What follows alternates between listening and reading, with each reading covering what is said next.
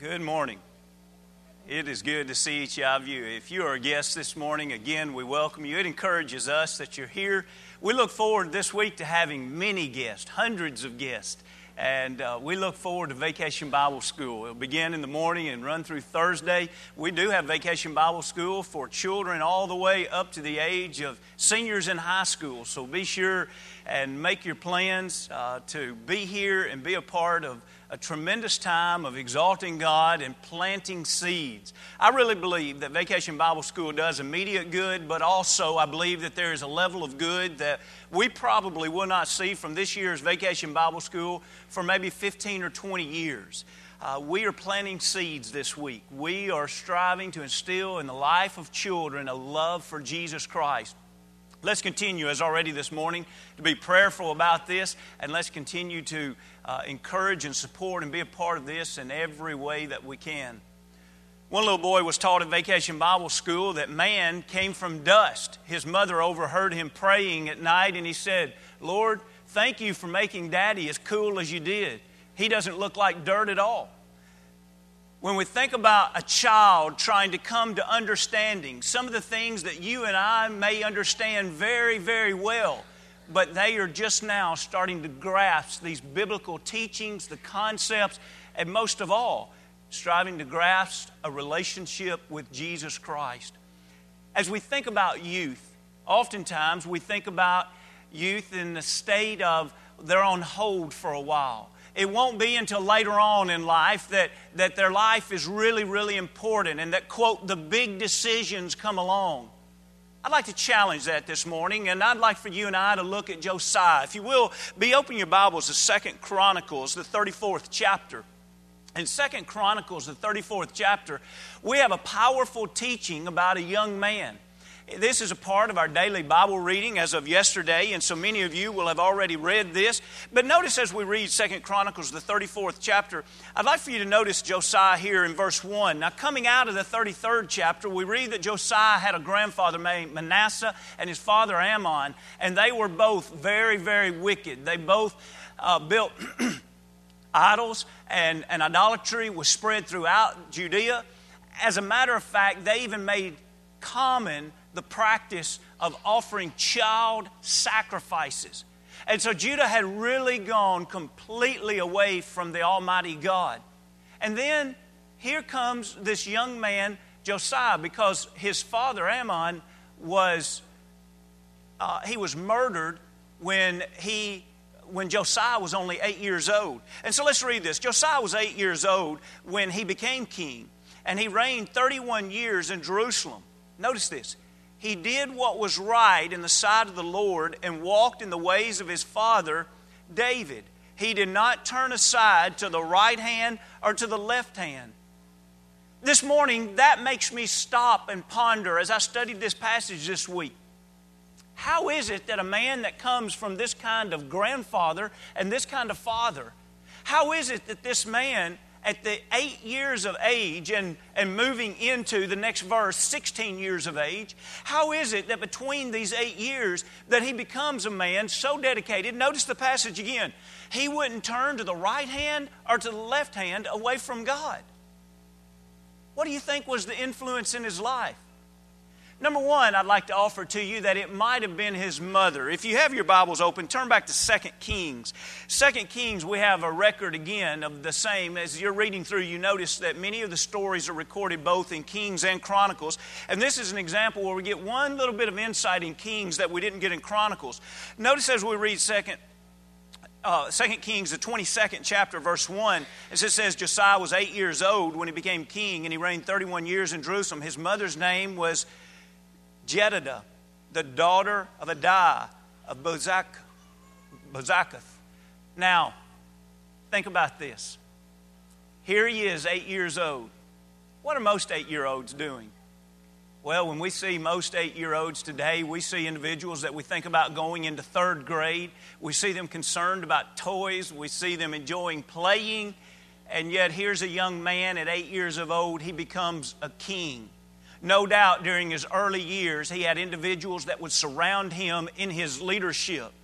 But it should be noted that his mother's name his mother's name, Jedidah, means God's darling. It seems from her name that here is a woman, although she was married to a man that was very much in favor of idolatry, she seems to be one that was very committed, at least by the definition of her name, one very committed to God. And friends, what I offer to you is that there had to be someone in his life that pointed him toward God. The reason I emphasize that is for this reason. Let me give you a quick rundown of his life as you think about it from 2 Chronicles, the 34th chapter. We see him becoming king at 8 years of age. At 16 years of age, he has made a commitment that he is going to follow God and not idolatry. By 20 years of age, he now is convicted of the fact that he ought to lead Judah in that direction also. In other words, it's not, hey, I'm going to do the right thing. It's, I have a responsibility. 20 years of age, I have a responsibility to lead all of Judah in this direction. And he began to purge Judah of the idolatry and the idolatrous worshipers. It wasn't, now get this, you get this in order now, get this. It wasn't until he was 26 years old in reforming the temple that he found the law. Does something click in your mind with that? Now wait a minute. How did he know to be set upon God? How did he know that idolatry was wrong? How did he know that idolatry ought to be purged from his nation if he did not find the law until he was 26 years old? That's why I believe as we study his story, we have to place a strong emphasis upon the people in his life who instilled in him a love for God. Mothers, I want to ask you, are you God's darling? Does God look down upon you and say, this is my daughter? She loves me so much. We have such a close relationship. We think of the many children today in America that are raised by their mother.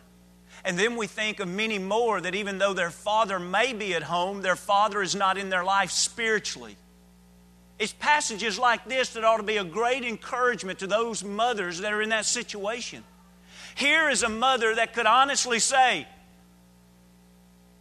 my son's father worked completely against what I believed and what I wanted my son to become. His grandfather was even worse than him. But yet what did he do? He became God's darling of a king. If you still have your Bible open there, you see on the 23rd chapter in verse 25 of 2 Kings. Notice the 23rd chapter in verse 25. This is a summary of his life. Now before him, this is talking about Josiah. Now before him there was no king like him, who turned to the Lord with all of his heart, with all of his soul, and with all of his might, according to all that the law of Moses. Not after him did any arise like him. Lord, tell us about your king Josiah.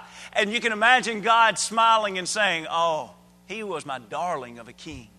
There was no king like him before. The way he had a heart and a passion to serve me and to obey the law, there was no king after him like that. Where does a darling king come from like that, God? A mother who was a darling mother. As parents, we all need to be challenged to instill in our children a desire to serve God. I want to emphasize that word desire.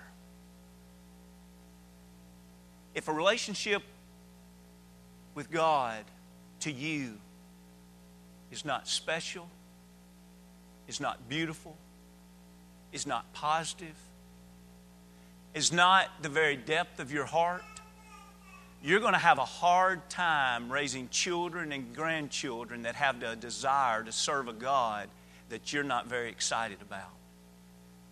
If you have no zeal and no desire, if you could care less if you are the darling of God, it won't be because of you that your children grow to be zealous in God's kingdom. We don't have a slide for this. If you want to drop over to 2 Timothy, I'd like to read to you a passage that you know very well. 2 Timothy, the first chapter. Verse 5 is another example of a mother who had a husband at home, but yet apparently he was no support at all in raising the child. And notice how this child grew, of course, to be Timothy that we know in the Scriptures. Timothy was a friend to Paul in such a way that at one point Paul said, I have no other friend like him. When Paul had to leave places because of persecution, but yet he knew that those churches needed further encouragement, he would send Timothy back because he trusted Timothy. He knew the faith of Timothy, and he knew the commitment of Timothy to continue working with those people. And notice how Paul refers to Timothy in 2 Timothy 1 and 5. When I call to remembrance the genuine faith that is in you, which dwelt first in your grandmother Lois and your mother Eunice, and I am persuaded is in you also. Josiah, you're 8 years old. It goes against your father and your grandfather. Where did you get this idea of following God, not going to the left, not going to the right? My mother was a darling of God. Timothy, how in the world did you grow with such great faith when apparently your father was no support at all to you? How did you grow with such great faith? And he said, I had a stepping stone. I was able to begin my faith. I was able to step up in my faith because of my grandmother's faith and because of my mother's faith. We all need people that are strong influences in our life. Vacation Bible School is a wonderful way to place a stepping stone in a young person's life. To let them see that we love God and that we love serving God, so that we can plant a seed of desire in their life so that they understand, I like these people. These people love God. I want to be like these people. Are we planting that desire? In our homes, are we planting that desire? And even in our church family, are we planting that desire? But notice second, it's impossible for us to offer our faith as a stepping stone if our faith is not what it ought to be. You see, then it becomes a stumbling stone instead of a stepping stone. Can I say right now, I hope that my children have the level of commitment that I have to God. That's not boasting on yourself. It's simply saying, I am wholly dedicated to God, and I want my children to have that same level of dedication. We're not saying I want my children to have my same abilities. I want my children to have the same opportunities in life I have. We're talking about our level of commitment, our faithfulness. Can you be comfortable with that thought today? I want my children to have the same level of commitment that I have. Here we are about to invite hundreds of kids into Vacation Bible School. Am I comfortable having that prayer, having that desire? I want the children that I come in contact with this week, I want them to have the same level of commitment. Paul, why do you think Timothy did so well? And Paul would say he had the same kind of faith that his mother had. That's why he did so well. But I'd like to share with you a second, and that is if you'll be turning to Zephaniah. Zephaniah, it's toward the end of your Old Testament. Just go to the very end of the Old Testament and back up about 3 books, and we come to this little short writing by the prophet Zephaniah. Now, what is interesting as we go through our daily Bible reading, you have to keep in mind that the last half of the Old Testament that deals with the prophets come back and they're interspersed in the time periods that we're reading about. I believe that probably Josiah was heavily influenced by the teachings of Zephaniah. Because you see, he was a prophet. As a matter of fact, this isn't on the screen here, but if you have your Bible open to the very first chapter, if you'll notice the very first sentence of Zephaniah 1, he talks about this last phrase in this sentence says, in the days of Josiah, the son of Ammon, king of Judah. You see, the events taking place here would have taken place at the time that he would have become king. So here's a man that because his father and his grandfather had led the nation so far away from God, he didn't even know the law. The people around him did not even know the law. But yet, he starts hearing this prophet. Notice some of the things the prophet would say. I'd like for us to just look at 2 different passages here in Zephaniah. Look at the first chapter in verse 4. He's talking about how God is going to bring punishment upon the nation, and this is why. I'll stretch out my hand against Judah and against all the inhabitants of Jerusalem. I'll cut off every trace of Baal. See, that's the idolatrous worship from this place. The names of the idolatrous priests with the pagan priests. Those who worship the host of heaven on the housetops. The host of heaven there is talking about the stars. It's not talking about worshiping God on the housetop. Those who worship and swear oaths by the Lord, but who also swear by Milcom. Those who have turned back from following the Lord and have not sought the Lord nor inquired of Him. Here's a young man. I bear in mind now, at 8 years old, and by the time he gets to be 16 years old, something has clicked in his mind to not be like his father. Do you think it was teaching like this? Wait a minute, Zephaniah, tell me about this again. You say that there's a God in heaven who's not an idol? That's right. You say that He's against idolatry? That's right. You say that He is going to destroy our nation if we don't turn to Him? That's right. You say that we have to destroy the idols. Yes. You say that we have to stop being idolatrous worshipers. And look at verse 6. You say that we have to start seeking Him. See how that lines up with what we just read about Josiah in the Chronicles and Kings? Who was little Josiah? He was a man who sought God and would not turn to the right or to the left. How did this come about?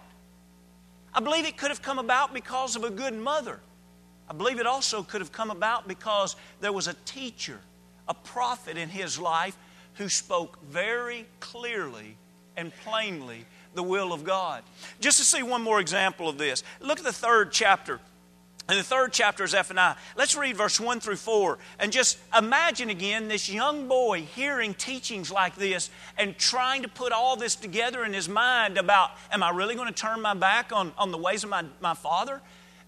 Or am I going to turn to the Almighty God that I keep hearing about? Here's how chapter 3, verse 1 begins. Woe to her. This is again talking about the her is the wickedness of Jerusalem. So here's Jerusalem. Woe to her who is rebellious and polluted, to the oppressing city. She has not obeyed His voice. She has not received correction. She has not trusted in the Lord. She has not drawn near to her God.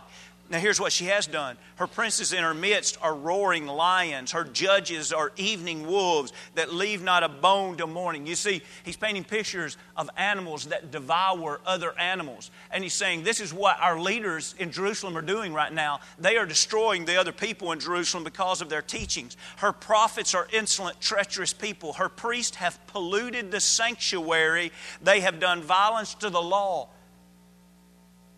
Friends, what is it that we owe to our youth? In Romans, the 11th chapter, I think we owe to our youth what we owe to everybody. And that is, as a preacher and as a teacher, we have the responsibility in Romans 11:22 to help them see the God who is a God of goodness and who also is a God of severity. In 22, he says, therefore consider the goodness and severity of God. On those who fell, severity. But toward you, goodness. If you continue in His goodness, otherwise you will also be cut off. I'd like for you to notice the first 2 words here. Therefore, consider. Paul is teaching not only of the goodness and severity of God, but he's saying we all need to slow down right here for a moment, and you just need to consider this. You need to think about this. Josiah, young king, what do you need to hear? You need to hear about a good God, but you also need to hear about a severe God that will destroy a nation that stops following Him. What do our people need to hear today? Friends, it doesn't matter if it's a 12-year-old, a 16-year-old, or a 52-year-old, or an 86-year-old. It doesn't matter. We all need to hear about a good God that loves us, sent His Son to die for us, offers His grace for us. But we also need to hear about the severity of that same God. How is it that we raise an 8-year-old to set his mind on the Lord and say, I'm not going to go to the right and I'm not going to go to the left? Well, when we read the teachings of Zephaniah, it becomes pretty clear. Zephaniah spoke about the goodness of God as well as the severity of God. With this in mind, I'd like for you to think about, as you be turning to 1 Timothy, the 4th chapter, 1 Timothy, the 4th chapter, we see that when youth are influenced in the right direction, they can become a great influence upon others. In 1 Timothy, the 4th chapter, Paul offered to his young companion Timothy, in verse 11, these things command and teach. Let no one despise your youth, but be an example to the believers in word and conduct and love and spirit and faith and purity. Till I come, give attention to reading, to exhortation, to doctrine. And we could continue reading on about neglect not the gift. But do you hear what Paul is telling the younger man Timothy there? He's telling him, if others despise your youth, you don't despise it. Let that sink in for a moment. This is written by the inspiration of God. God is saying, sometimes people don't believe that youth can be all that they need to be. Sometimes people don't believe that youth can be wholly committed. Sometimes people do not believe that youth can be the example to make a difference, not only among their peers, but even those older than them. We're going to start wrapping this lesson up. Give me 3 or 4 minutes, but here is the hook. Here is the punch that I hope challenges every one of us. Do I think like the world, or do I think like the Lord? Do I believe that who may reach the most souls in Mount Juliet, Tennessee, may be one of our teenagers, and it may be in the next few years? That's just not possible. Have you read the Bible? Who's going to be the one that does the greatest good to serve in benevolence needs? Someone says, well, it's probably going to be somebody older and experienced. Have you read the Bible? Who's going to be that strong, faithful Christian that people can look up to and say, I really gain a lot of encouragement by being around them? Whoa, that's going to have to be an older person. Have you read the Bible?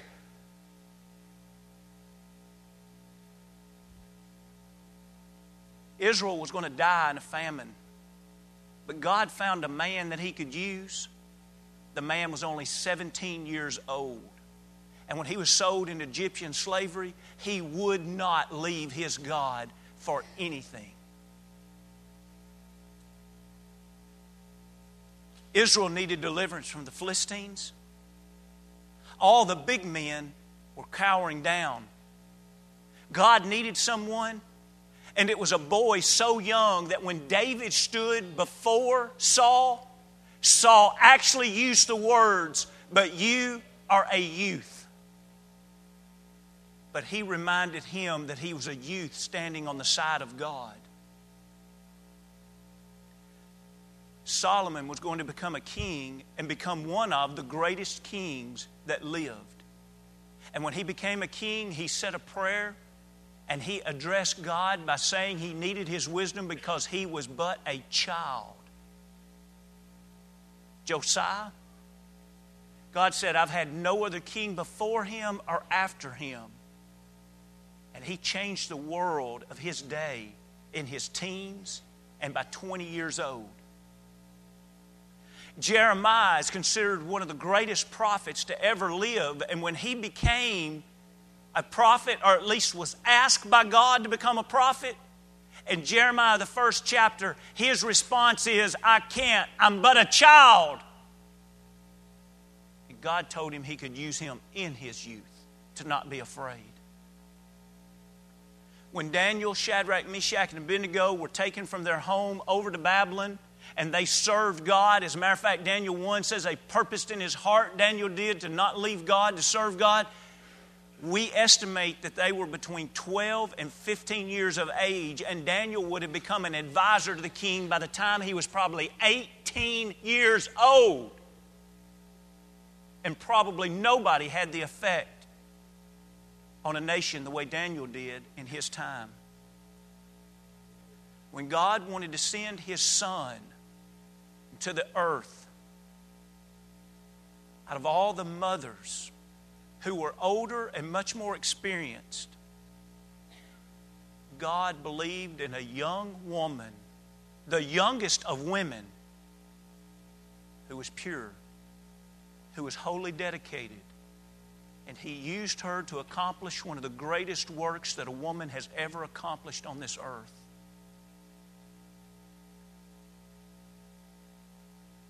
When Paul needed someone to go and do his heavy work,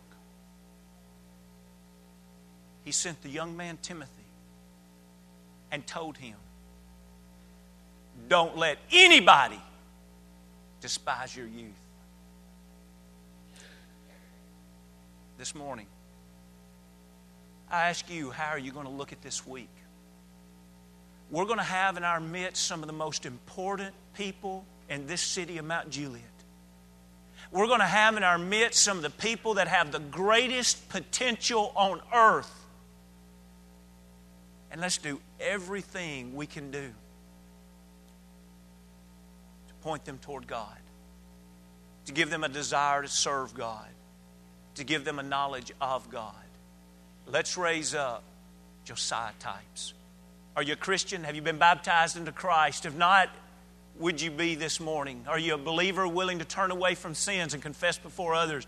We'd love to assist you being baptized into Christ. Maybe you've been baptized into Christ and along the way you've lost the way. It doesn't matter if we're young or if we're middle-aged or if we're older. God has a place for us in His heart. He has a place for us in His church family. He has a place reserved for us in heaven if we'll just become His.